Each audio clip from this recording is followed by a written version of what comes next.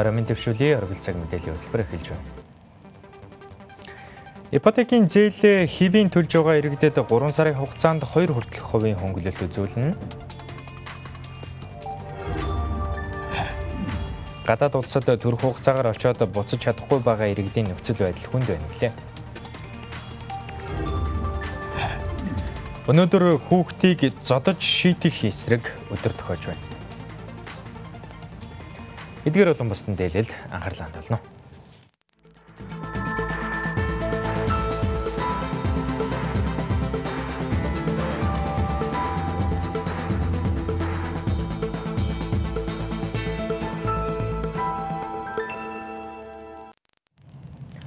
Та бүхэнд эхний мэдээг танилцуулъя. Улсын хурлын чуулганаар COVID-19-ийн цар тахлын үед санхүү эдийн засгийн тогтвортой байдлыг хангах, эрсдлээс урьдчилан сэргийлэх багц арга хэмжээний тухай хуулийн төслийг өчигдөр хэлэлцэн баталсан. Үүний өмнөхөн COVID-19 үед эдийн засгийг дэмжих арга хэмжээний тухай хуулийг баталж байсан бол энэ удаа банкны реформ, ипотекийн хөнгөлөлттэй зээлийн хугацааг хүүгийн төлбөр нэмэхгүйгээр хойшлуулах, цар тахлын голомтод ажиллаж байгаа алба хаагчдад зориулсан тусгай хөтөлбөрүүдийг дээрх хуульд тусгасан байна. Та бүхэн дэлгэцэн анхаарлаа хандуулна уу?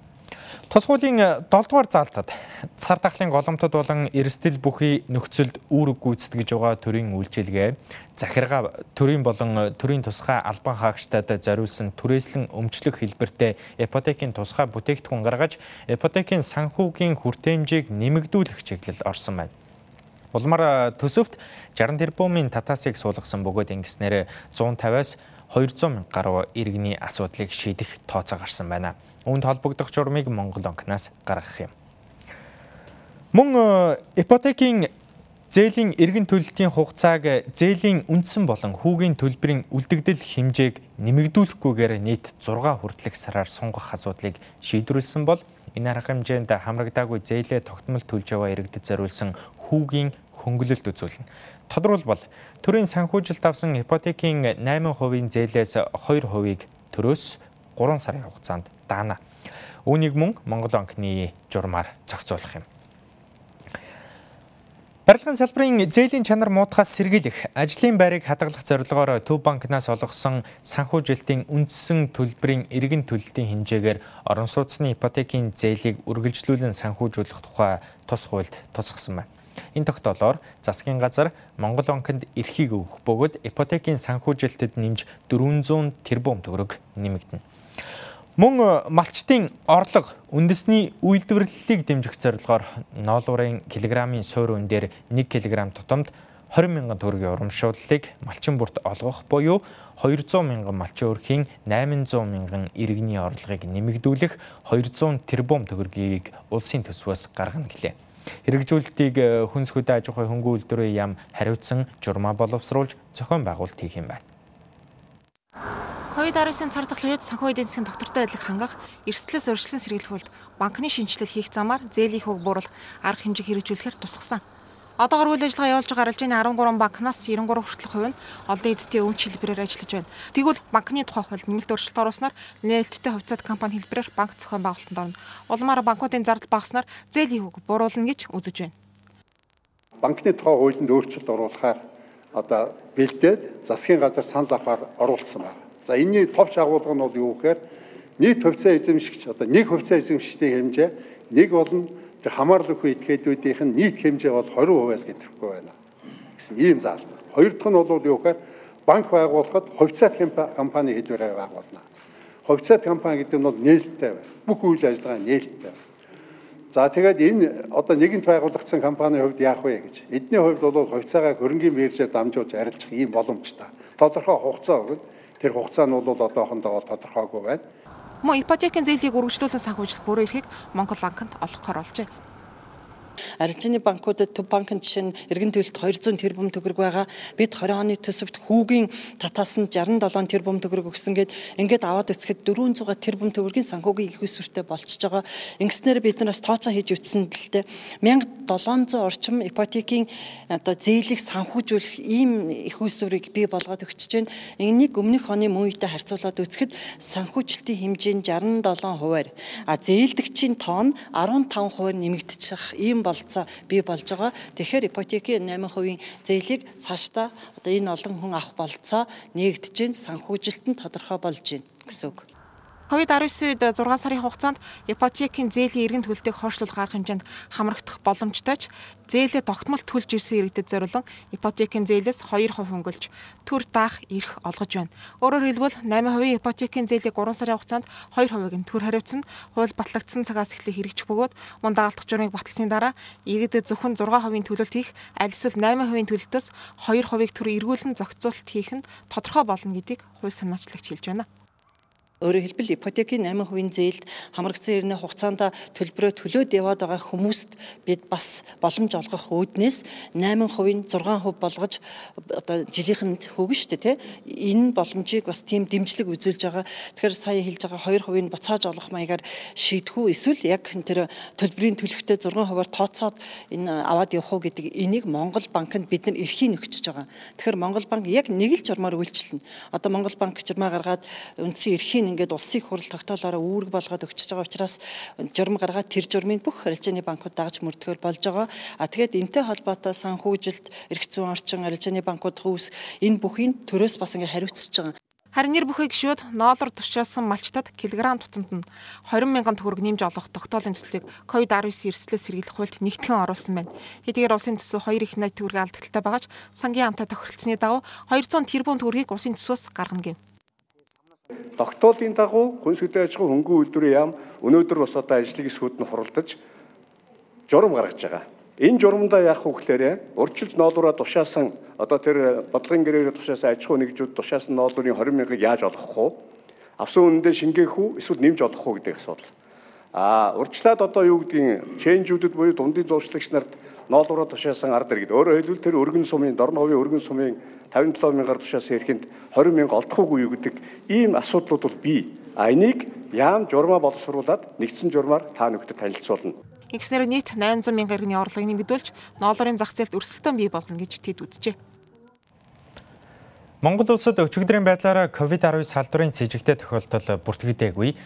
Халдвар төвчин судлалын үндэсний төв болон Дархан уул аймгийн лабораторид нийт 163 хүнд шинжилгээ хийхэд халдвар илрээгүй байна. Өнгөрсөн хугацаанд манай улсад COVID-19 салдварын 39 тохиолдол бүртгэгдсэнээс 10 хүн эдгэрч халдвар төвчин судлалын үндэсний төвд халдвартай 28 хүн эмчлүүлж байгаа. Улсын хэмжээнд 466 иргэн ажиглалт тусгаарлалтын байранд байна. Харин халдвар төвчин судлалын үндэсний төвд 73 хүн ажиглалтад байгаа. Тусгай нислэгээр ирэх иргэдэд зориулж халдвар төвчин судлалын үндэсний төвд 150 ор бэлдсэн гэлээ. Тэгвэл Оросын холбооны улсаас ирсэн оюутнуудын тухайд Монгол улсад тусгаарлагдаад 20 гаруй хоног өнгөрсөн. Тэдгээр оюутнуудад 3-аас 4 удаагийн давтан шинжилгээ хийхэд COVID-19 илрээгүй. Оюутнуудын тухайд халдварын аюул бага хэмээн үзэж байгаагаа халдвар төвчин судлалын үндэсний төвийн захирал нэмхүү мэдээлсэн юм а. Төсөвдөд тусгаарлагдсан 12 хүн, Дорногов аймагт тусгаарлагдсан 31 хүний давтан шинжилгээнд коронавирус илрээгүй.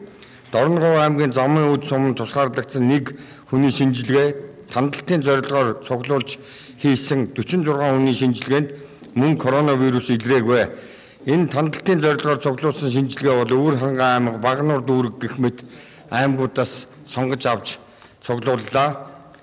За энэ бол улс орон дотор коронавирус байна уу гэдгийг бид нар шинжин тагнаж мөрдөж байгаамаа. Энэ бол тандалтын зорилгоор бид нар өдөр болгон тодорхой тооны шинжилгээ хийж байгаа гэдгийг та бүхэндээ одоо мэдээлж байна. Цагаагаар дулаарч байгаа энэ цаг үед хүүхдүүд гадаа тоглох, ус ундаа дамжуулан ууж байна. Халдвар шүлсээр дамждаг учраас хүн бүр өөрийн аяг, халбаг, ариун цэврийн хэрэглэлтэй байж, эрүүл мэндийн байгууллагын зөвлөмжийг дагахыг эрүүл мэндийн яамнаас зөвлөж байгаа юм. COVID-19 халдварын дэгдэлттэй холбоотойгоор гадаадын 35 улсад суугаа 9900 гаруй Монгол улсын иргэн эх орондоо ирэх хүсэлтэд ирүүлээд байгааг гадаад харилцааны яамнаас мэдээлсэн. Үүнтэй холбоотойгоор Монгол улсын онцгой комисс гадаад улсаас иргэдээ татан авах ажиллагааг шатдараатаагаар үргэлжлүүлнэ гэж мэдээлж байгаа. Тэгвэл халдвар эрчимтэй дэгдэж байгаа Америк нэгдсэн улсад түр хугацаагаар очиод буцаж чадахгүй байгааг манай улсын иргэдийн төлөөлөл хүнд нөхцөлд байгаа талаараа ярьж засгийн газрыг анхааралтай авахыг хүсэж байгаагаа илэрхийлсэн юм а. Халдварын дэгдэлт эрчимжиж байгаа Америкийн нэгдсэн улсад байгаа манай улсын иргэдийн төлөөлөл од сүрэн Америкийн нэгдсэн улсад хувийн ажлаар энэ оны 1-р сарын 26-нд очжээ. Улмаар энэ оны 3-р сарын 4-нд буцах байсан ч хил хаагдаж буцаж чадаагүй өнөөг хүрсэн байна. Тэрээр өөртөө найдлахын иргэдийн хувьд эдийн засаг сэтгэл зүйн хувьд хүнд нөхцөлд байгааг хуваалцлаа. Тэгэхээр нөхцөл байдал бол шал өөр. Тэгэхээр энэ хүмүүс маань одоо яасан бэ гэхээр эхнээсээ авахгүй бол одоо олон хүмүүс мөнгө төрөнд дуусчих. Энэ юу вэ гэхээр одоо тэр хаана байх? Хамгийн одоо хямдхан ч юм уу. Хамгийн одоо эрсдэлтэй, хамгийн аюултай тийм газруудад байгаа хүмүүс чинь маш их байгаа. Тэгээ мөнгө төрөнд дууссан. Тэгэхээр хамгийн хямдхан хоол идэж эхэлнэ гэсэн. Тэгэл та бүхэн өөрсдөө төсөөлдөө. Та бүхэн өөрсдөө гадаад явж байгаад 7 хоног явах гэсэн чинь ингээд 2-3 сараа төвжигчүүл юу болох вэ? Тэр ийм нөхцөл байдалтай байгаа. Тэгвэл өнөөдрийн хүртэл тусгай үүргийн нислэгээр гадаад улсаас нөөц бололцоонд тулгуурлаж хүндэтгэх шалтгаантай иргэдийг авчирч байгааг Улсын онцгой комиссийн шуурхай штабаас мэдээлж байгаа. Гадаад улсаас их орондоо ирэх хүсэлтэй байгаа иргэдийн хувьд татан авах ажиллагаанд шүүмжлэлтэй байгаагаа илэрхийлж их орондоо ирэх эрхийг ямар ч шалтгаанаар хааж болохгүй гэдгийг онцолсон юм а. Гадаадд оршин суух эрхийг үндэсний олон хүн амын аюулгүй байдлыг хангах нийгмийн хэв журмыг хамгаалахын тулд зөвхөн хуулиар хязгаарлаж болно гэж байна. Гадаадд явах, гадаадд оршин суух. Монголдо эрхийг бол ямар ч хуулиар хязгаарлаж болохгүй үндсэн хууль. Ямар ч хуулиар. Улсын хурлч тийм эрх байхгүй, засгийн газарч тийм эрх байхгүй, улсын онцгой комисс тийм эрх байхгүй. Гадаад улсаас тусгай үүргийн нислэгээр ирэх хүсэлтэд өгөөд байгаа иргэдийн хувьд засгийн газар, улсын онцгой комисс яаралтай зохион байгуулалт шаардлагатай арга хэмжээ авч иргэдийг нин даруй авчрах хэрэгтэй гэдгийг илэрхийлж байгаа юм. Мөн үүссэн нөхцөл байдлаас болж иргэдийн дунд зөрчил үүсэж байгаагч иргэн од сүрэн ярьсан юм а. Ерөөсөө хоёр талаас хэрэлдсэн хүмүүс. Нөгөө Монголд байгаа иргэд маань болохоор яах гэж явсан наана бүх хогчин ч гэдэг юм уу те ингээд хэлэхгүйгээр хэлж байгаа. Тэгээ тэр хүмүүс өөрсдөө гадаад гатцсан байсан бол бас яг ийм үгүүд ямар мэдвч дүүх вэ? Нөгөө талаас одоо гадаад гатсан хүмүүс нь гомдлоо хийж байгаа, ууралж байгаа юм тий. Дахиад дараагийн асуудал. Нөгөө 10,000 иргэд чинь дотроо өөрсдөө ингээд гомдод, хардад, сэрдэж хэлж. Тэгээд бид нэр мэдээгээр харсан шүү дээ. 80-тай хүн, 86-тай хүн. Би 80-тай хүн яагаад явуулсан бүү вэ тий. Тэнгүүд нэг улсын онцгой комисс нь танаас илүү хөгшин настай хүн байсан учраас тэрийг авсан гэ тэ. Гэ 80-86 тауны нэгийг аваад нэгийг нь үлдээ гэ тэ. 2 сартаа жирэмсэн, 4 сартаа жирэмсэн хүний нэгийг аваад нэгийг нь үлдээ гэ тэ. Одоо хагалгаа хэлгэсэн эсвэл эмчилгээ хийлгэж байгаа хүний нэгийг аваад нэгийг нь үлдээ гэ. Үлдэж байгаа хүнд ямар их гомдол, нөгөө талаас ямар их хардал үл ойлголцол бий болж байна тэ. Амаргүй байгаа гэдгийг бид маш сайн ойлгож. Зөвхөн Америк биш, Турк, Солонгос, Зүүн Азийн орнууд, за Европын орнууд гэд энтхийг тий энд байгаа бүх иргэн маш хүнд байдалд орж байгаа.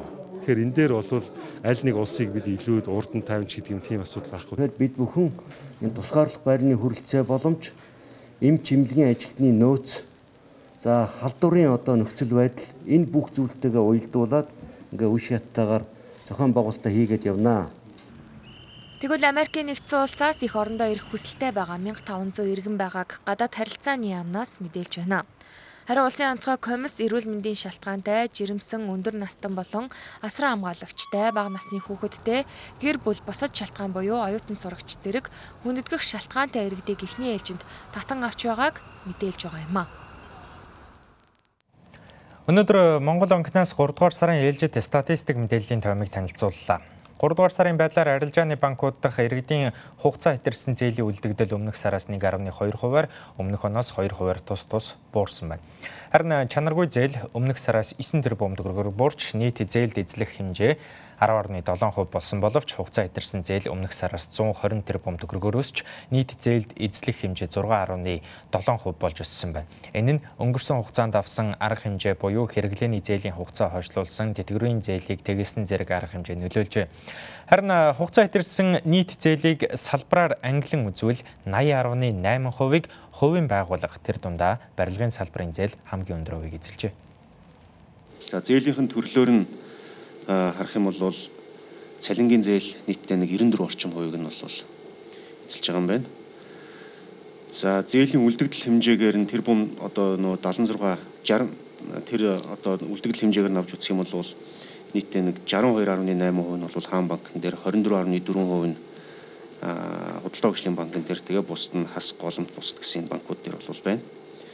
За дараагийн нэг тодруулах ёстой зүйл энэ слайдн дээр байгаа. Тэгэхээр зээлийн үлдэгдлийн жилийн өсөлт гэсэн энэ тоо байгаа.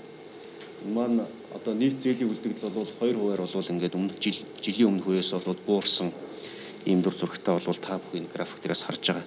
За хугацаа хэвтэрсэн зээлийн хувьд босруулах үйлдвэр, барилга, за уул уурхай олборлох салбарын хугацаа хэвтэрсэн зээл нэмэгдсэн одоо хугацаа хэвтэрсэн зээлийн хэмжээ нэмэгдэхэд гол нь нөлөөсөн байгаа. За банкудаас иргэдэд олгосон зээлийн үлдэгдэл 3 дугаар сарын байдлаар 8.5 их найт төгрөгтэй тэнцсэн байгаа. За энэ өмнөх оны мөн үетэй харьцуулах юм бол 6.5%-аар буурсан үзүүлэлт байгаа. За харин хувийн байгууллагад олсон зээлийн үлдэгдэл 8.3 их найт төгрөг буюу за өсөлт нь 3.2%-тай тэнцсэн байна. За нийт банкны салбарын зээлийн үлдэгдлийн 11.2%, за үүн дотор иргэдэд олгосон зээлийн 1.5%, хувийн байгууллагад олгосон зээлийн 21%-ийг гадаад валютын зээл эзэлж байна. Хөтөлбөр үргэлжилж байна. COVID-19-ийн цар тахлын үед зарим аж ахуйн нэгжүүдийн үйл ажиллагаанд оролцсноор иргэдийн хувьд санхүүгийн хүндрэл бэрхшээлтэй тулгараад байгаа. Тахлын үед иргэдийн зээлийн ачааллыг бууруулах зорилгоор ипотекийн зээлийн эргэн төлөлтийг 6 сараар хойшлуулж хэрэглээний зээлийн хугацааг сунгах шийдвэр гаргасан. Тэгвэл ипотекийн зээлийг хойшлуулах хүсэлт авах хугацаа өнөөдрөөр дуусч байна. Үүнтэй холбоотой зарим тодруулга мэдээллийг та бүхэнд өгөхөөр Монгол банкны мөнгөний бодлогын газрын макро зохистой бодлогын хилцээний захирал Анандыг бид студидд урьсан юм а. Танд орой мэнд хүргэе. Орой мэнд хүргэе. За тэгэхээр өнөөдрөөр хугацаа дуусч байна. Ипотекийн зээлийг 6 сараар хойшлуулахын шийдвэр яг ямар зээлдэгчдэд хамааралтай вэ? Эндээс яриа эхлэе. За энэ шийдвэр маань болохоор төрөө санхүүжүүлж байгаа 5 болон 8% хөнгөлөлтөө хүүтэй зээлийн хөтөлбөр хамрагдсан зээлдэгчл хамаатай шийдвэр байгаа. Тэгэхээр 6 сарын хугацаанд зээлийн ямар нэгэн эргэн төлөлт хийхгүйгээр зээлийнхаа хугацааг сонгох боломжтой гэсэн үг. Тэгэхээр одоогийн байдлаар хичнээн эргэн зээлээ хойшлуулах боломжтой нөхцөлтэй болцсон байгаа бол тэр тоо гарсан болов? Тэр тоо харахандаа гараагүй байгаа. Гэхдээ өнөөдрийн байдлаар ямар хөнгөлөлтөө зээлд хамрагдах одоо зээлээ хойшлуулах 6 сараар хойшлуулах бүх одоо хүсэлтэд гаргасан иргэд энэ хөнгөлөлт хамрагдаад явна гэсэн үг. Төлөв мэдээлэл тэгэхээр төлөвлөсөн иргэдийн тоо ямар байгаа бол? За 5 болон 8% хүүтэй зээлд бол одоо ойролцоогоор 4 их найт төгрөгийн ипотекийн зээлийн үлдэгдэл байгаа. Тэгэхээр за хоёулаа бас үзэгчдэд арай илүү дэлгэрэнгүй мэдээлэл өгвөл бас зүгээр байна. Хичнээн иргэн бас энэ хүсэлтийг өгөх төлөвтэй байсан, хичнээн иргэн өгсөн бол за одоо өнөөдрийн байдлаар бол энэ цар тахалтай холбоотойгоор зээлийн эргэн төлөлтийн орлогын тасалдсан бүх иргэд бол энд хамрагт боломжтой. Гэхдээ яг одоогийн байдлаар бол тодорхой тоо нь бол гарч ирээгүй байгаа. Яг тэгэхээр өнөөдөр тасалбар болгоод авсан байгаа учраас тэгэхээр маргаснаас эхлээд тодорхой тоонод гараад ирэхээр та бүхэнд өгч болох байгаа. Тэгэхээр хүсэлтээ өгсөн бүх хүмүүст боломж бий гэсэн үг үү? Хүсэлтээ өгсөн бүх хүмүүст боломж бий гэсэн үг. Тэгэхээр иргэд бас төдийлөн энэ банкудад хүсэлтээ өгсөн ч гэсэн тодорхой бас мэдээлэл муутай байх шиг байна. Хизээ бас яг хойшилж эхлэх талаар нь тодруулга мэдээлэл авах хүсэлтэй байна.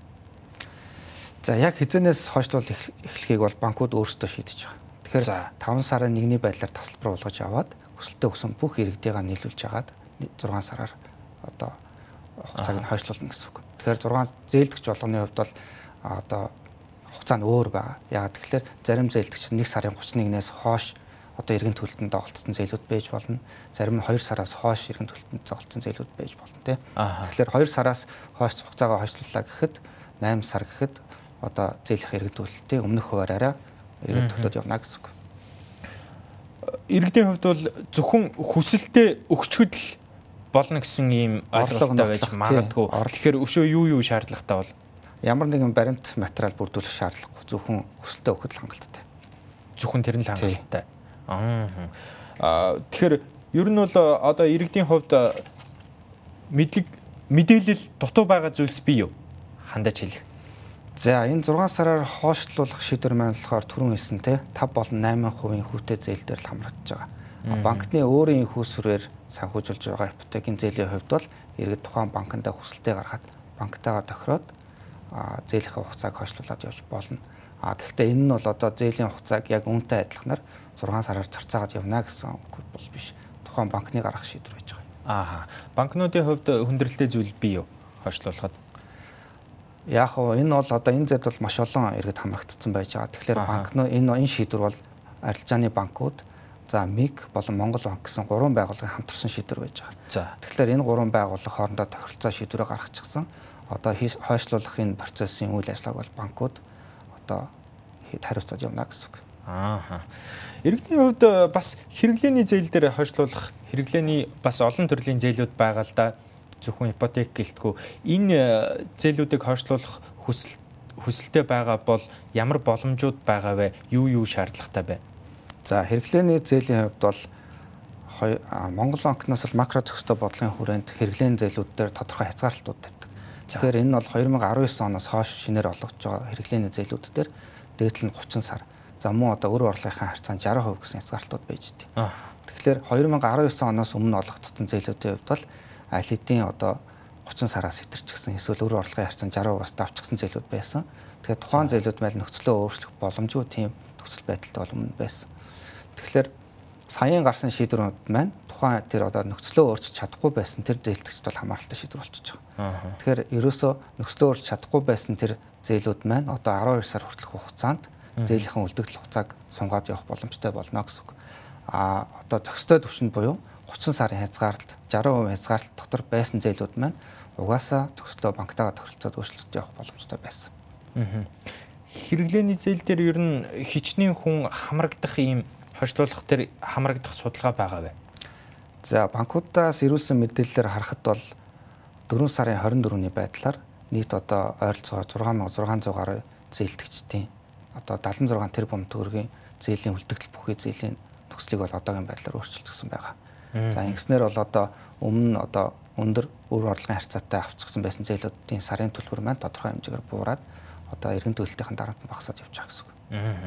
Мөн бас ахмадуудын зээл яригдж байгаа. Ахмадуудын зээлийн тухайд за ахмадуудын зээл гэдэг нь тэтгэврийн зээлийг хэлж байгаа шүү. Тэгэхээр энэ гаргасан шийдвэрүүд маань хэрэглээний зээл дээр гарсан шийдвэр нь хамгийн гол нь одоогийн онцгой нөхцөл байдлаас хамаарат орлогын тасалтад зээлийн иргэн төлөлтийг хийж чадахгүй байсан зээлэгчд үйлчилж байгаа. Тэгэхээр ахмадуудын хувьд бол одоо тэтгэврийнхаа орлогыг бол тогтмол аваад явж байгаа. Тэгэхээр яг энэ хөнгөлтөнд л хамрахгүй гэж ойлгож байна. Банкуд иргэдийн хооронд л бага зэрэг бас үл ойлголцох тохиолдлууд гараад байгаа шиг байна. Тэгээд иргэд бол банкнд ханддаг банк иргэд бол иргэдэд бас тодорхой хэмжээний цаг авдаг ч юм уу. Иргэд банкнаас хариу мэдээлэл ирэхгүй байна, тодорхойгүй байна гэсэн ийм одоо гомдлууд гэх юм уу гараад байдаг. Энэ юутай холбоотой вэ? Тэгэхээр шийдвэр гарснаас хойш бол шийдвэрийг цаасан дээр буулгаад мөн одоо ам байдлаар банкудад бол бүгд нь хөрвүүлчихсэн байж байгаа. Банкуд маань ч гэсэн одоо салбар нэгжүүдтэй энэ тухайн шийдвэрийг ажил адил төвшөнд одоо хэрэгжүүлэхээр одоо хөрвүүлчихсэн байж байгаа. Тэгэхээр одоо иймэрхүү асуудал бол үүсэхгүй байх гэж бодож байна. Иргэдийн зүгээс одоо хамгийн их одоо асууж байгаа зүйл бол энэ иргэдийн одоо хэрэглээний зээлийн үлдэгдэл хугацааг 12 сараар сунгах одоо энэ шийдвэрийг 12 сарын хугацаанд зээлийн иргэн төлөлтийг зарцаах гэж ойлгоод байна. Тэгэхээр энэ одоо шийдвэр маань зээлийн иргэн төлөлтийг зарцаах биш. Одоо таны өмнө төлөөд явжсэн зээлийн үлдэгдэл дүнг одоо сунгасан хугацаанд чинь дархан байршуулахлаар сарын иргэн төлөлтийн одоо дүн багасаад таны одоо дарамтыг одоо багасгаж байна л гэсэн үг. За маш их баярлалаа. Та бүхний ажил үйлс дамжуулт хүсье. За баярлалаа. За үзэгч та бүхнийг бид зочинтойгоо уулзууллаа. Хөтөлбөр үргэлжилж байна. Дараагийн мэдээг танилцуулъя. Манай улс бүгд найрамд Хятад улсын Ардын банктай байгуулсан 15 тэрбум юанийн swap хилцлийн хугацаа энэ 7 дугаар сард дуусгаар байгаа. За анх Монгол банк бүгд найрамд Хятад улсын Ардын банктай 2011 онд үндэсний мөнгөнд тэмдэгт солилцох swap хилцлийг 3 жилийн хугацаатай 5 тэрбум юанийн дүнтэй байгуулсан. Улмаар 2012 болон 2014 онд тус хугацааг нь сунгаснаар нийт 15 тэрбум юанд хүрсэн юм. Тэгвэл энэхүү хилцлийн хугацааг үргэлжлүүлсэн сунгахаар Монгол банк сангийн яам ажиллаж байгаа гэлээ. Тэгээ эрх жилийн нөгөө бондууд байгууллагуудын хүлээгдэж байгаа төлбөрүүдтэй холбоотойгоор бас хүндрэлүүд бол бас эдийн засгтэр бол бий. За тэр эргэн төлөлтүүдийг авч үзэх юм бол энэ оны 7 сард 2012-13 оноос хойш Хятадын ардын банкнаас swap хэлбэрээр ашигласан энэ зээлийн хугацаа олон улсын валютын сангийн хөтөлбөрийн хүрээнд 2017 онд бол дахиж 3 жилээр сунгасан хугацаа нь одоо энэ 7-8 сард бол ингээд дуусж байна. Тэгэхээр энийг сунгах энэ хилцээр бол Монгол банкн дээр бол олон улсын валютын сантай хамтраад энэ Хятадын ардын банктай энэ бол яриа хилцээрүүд бол эхэлсэн бол явж байгаа. За ерөнхийдөө бол эхлэлийнхаа шатанд бол явж гин гэж хэлж болно. Одоогийн байдлаар нийт 900 гаруй тэрбум төгрөгийг зээлийн хүд төлөх тооцоо байна. Хэрвээ тус swap хилцлийг сонгохгүй бол 2020 онд их өрөөдийг төлөхөд манай улсын хувьд хүндхэн байдал үүснэ. Жил бүрийн 4-р сарын 31-нд хүүхдийг зодож шийтгэхийн эсрэг өдөр болгон дэлхийн нийтээрээ тэмдэглээд 22 жилийн хугацаа өнгөрчээ. Харин манай улс 2006 оноос эхлэн уг өдрийг 15 дахь жилдээ тэмдэглэн өнгөрүүлж байна. Энэ өдөр эцэг эх асран хамгаалагчдад хүүхдийг эерэг хүмүүжлийн аргаар хүмүүжүүлэхийг уриалдаг юм. Хүүхдийг зодож шийтгэхийн эсрэг өдөр хүүхдийг эерэг аргаар хүмүүжүүлэхийг эцэг эх багш асран хамгаалагч зэрэг хүүхдийн өмнө үүрэг хүлээсэн оролцогч талуудад уриалдаг. Хүүхдийг зодож шийтгэснээр хүүхэд бие махбодын хохирол амсгаас гадна сэтгэл санааны хувьд хохирж үлддэг. Улмаар зодож шийтгэх нь хүчирхийлэгчээс хүчирхийлэгч төрүүлэх эрсдэлтэйг мэрэгжилтнүүд онцолж байна. Үндсэндээ бол цикл яваад байна гэсэн үг шүү дээ, тий. Хүчирхийлэгчээс хүчирхийлэгч төрдөг гэдэг. Эцэг их яг ямар аргаар хүүхдэд хүмүүжүүлчихсэн яг тэрийгэ үр хүүхд дээр туршдаг. За тэгээд дээр нь бол юу гэж хэлдэг вэ гэхээр би үнэхээр хүүхдтэй сайн хүн болосоо л гэж хүссэн гэв. Тэгэхээр бол нэг талаасаа бид нарт нөгөө гэр бүлүүд маань бол нөгөө нэг зодож шийдэх юм хэлбэрийн одоо нөгөө хүмүүжлийн аргууд төгөөмөл байсан. А дээр нь бол юу юм бэ гэхээр нөгөө яг би зодохгүйгээр өөр ямар арга хэрэглэх ёстой юм бэ гэдэг нөгөө мэдээлэл маань их бага байдагтай холбоотой. Хамгийн нийт хэрэгүнд болохоор эцэгчүүд маань хүүхдээ ерөөсөө болцолгүйгээр хайрлах маш их чухал гэж үздэг. За хоёрдугаар гэх юм бол эцэгчүүд маань ямар ч үед уурлаж бухимдсан үедээ хүүхдээ зодож шийтгэхгүй гэдэг дүрмийг баримтлах хэрэгтэй. За хамгийн түрүүнд өөртөө маш сайн тайвшрах хэрэгтэй гэсэн үг. За тайвшрахын тулд гүнзгий амьсгаа аваад гаргах. За тэгээд тайвширсныхаа дараа яг хүүхдээ илүү их сайн сонсож одоо ярилцах хэрэгтэй гэж үздэг. 2019 онд гэмт хэргийн улмаас 1598 хүүхэд хогорч, 624 хүүхэд гэмтэж, 1356 хүүхэд гэмт хэрэгт холбогдсон шалгагдсан нь хувь хүний хүмүүжил төлөвшил, зам байдал, гэр бүлийн харилцаа, архитал зэрэг шууд нөлөөлж байгаа юм а. Мөн хүүхдийг зодож шийдэхийг хүмүүжлийн энгийн арга хэлбэр мэт хандах буруу хандлага иргэдийн дунд байгаа нь хүүхэд хохироход нөлөөж байгааг цагдаагийн байгууллагаас онцолж байна. Хүүхдийг зодож шийтгэх талаар юу нь ямар бодолтой байдаг вэ? Шийтгэлээ буруу гэж нэгс үг шүү дээ. Ойлгуулах нь зөв юм шүү. Ер нь зөв хүүхдийн чинь нөгөө зөв байдлаар ойлгуулах нь эцэг багш нар ч юм уу тэр шийтгэж байгаа хүний хувьд бол тэр нь зөв байх гэж л боддог шүү дээ. Та хүмүүжлийн эерэг аргын талаар юу нь хэр мэдэх вэ? Яг бол сайн яг сонсож байгаагүй. Гэхдээ ер нь бол хүмүүжил чинь хүүхдийн багаас нь зөв байдлаар л эцэг хин тий сургууль хүмүүжүүлэх нь зөв байдлаар л өсөх нь зөв шүү дээ хүмүүжүүлэх нь. Тий болохгүй. Одоо нөгөө орчин үеийн хүүхдүүд чинь нөгөө одоо 90 он төрсэн гэдэг юм уу одоо өмнөх үеэсээ шал өөр төрлийн өөр генерашнууд явж байгаа. Тэр болгонд тохирсон одоо хүмүүжлийн арга барилыг хэрэглэх нь зөв. Яаж ч утсан хамгийн зөв сонголт бол биш. Хүмүүжлийн эерэг аргын талаар хэр мэддэг вэ та? Сайн мэдэхгүй. Ер нь хүүхдтэйгээ их найз нөхөд сонирхсан юм их дэмжиж аль болох тайлбарлаж харьцах хэрэгтэй л гэж боддог шүү дээ. Тэгэхээр яг ямар одоо хүүхдүүдтэйгээ харилцаан дээр ямар хэсэг дээр нь илүү их уурлаж бухимдаад байна гэдгээ өөрөө маш их анзаарах. За тэгээд эцэг эхчүүд маань бас нэг гаргадаг алдаа юу байдаг вэ гэхээр хүүхдүүдээс маш их өндөр шаардлагыг бас тавиад байдаг. Тэр шаардлагад хүрэхгүй болоод ирэхээр өөртөө бас уурлаж бухимддаг байна. Тэгээд маш их одоо стресстэй ажлыг одоо ядаргаа стресстэй байх үедээ маш их бас уурлаж бухимддаг. Тэгэхээр өөртөө эхлээд тэр стресс уур бухимдлаа эхлээд тайлж ид хүүхдүүдтэйгээ харилцаж хандах нь одоо маш чухал гэж үздэг байгаа. Манай улсад хүүхэд хамгааллын тухай хүүхдийн эрхийн тухай хууль 2016-нд батлагдсан. Дээрх хуульд хүүхэд гэр бүлийн, боловсролын, эрүүл мэндийн, цахим, хэвлэл мэдээллийн орчинд хамгаалагдана гэж заасан. Гэвч хүүхдийн эсрэг гэмт хэргийн 87%-ийг насан турш хүмүүс үйлдэж, гэр бүлийн орчинд хүүхдийн хамгийн их зөрчигдөж байгааг цагдаагийн байгууллагаас мэдээлж байна. Тиймээс эцэг эхчүүд, асран хамгаалагчид эерэг аргаар хүүхдийг хүмүүжүүлэхийг мэргэжлийн хүмүүс зөвлөж байгаа юм а. Үүгээр оргил цаг мэдээллийн хөтөлбөр өндөрлөж байна. Улс төрийн намын эвслээс ангид хаалтын гэрээгүй аж ахуй нэгж байгууллагын захиалгагүй төлбөргүй мэдээлэл хүлээн авч үзсэн танд баярлалаа. Хэрв танд хөтөлбөртэй холбоотой санал хүсэлт байвал бидэнд дараах хаяг болон утсаар илгээгээрэй. Мөн манай хөтөлбөрийг аудио хэлбэрээр сонсохыг хүсвэл подкаст оргил цагийг сонгоорой. Анхаарлаа хандуулсанд баярлалаа. Баяртай үзэгчдээ.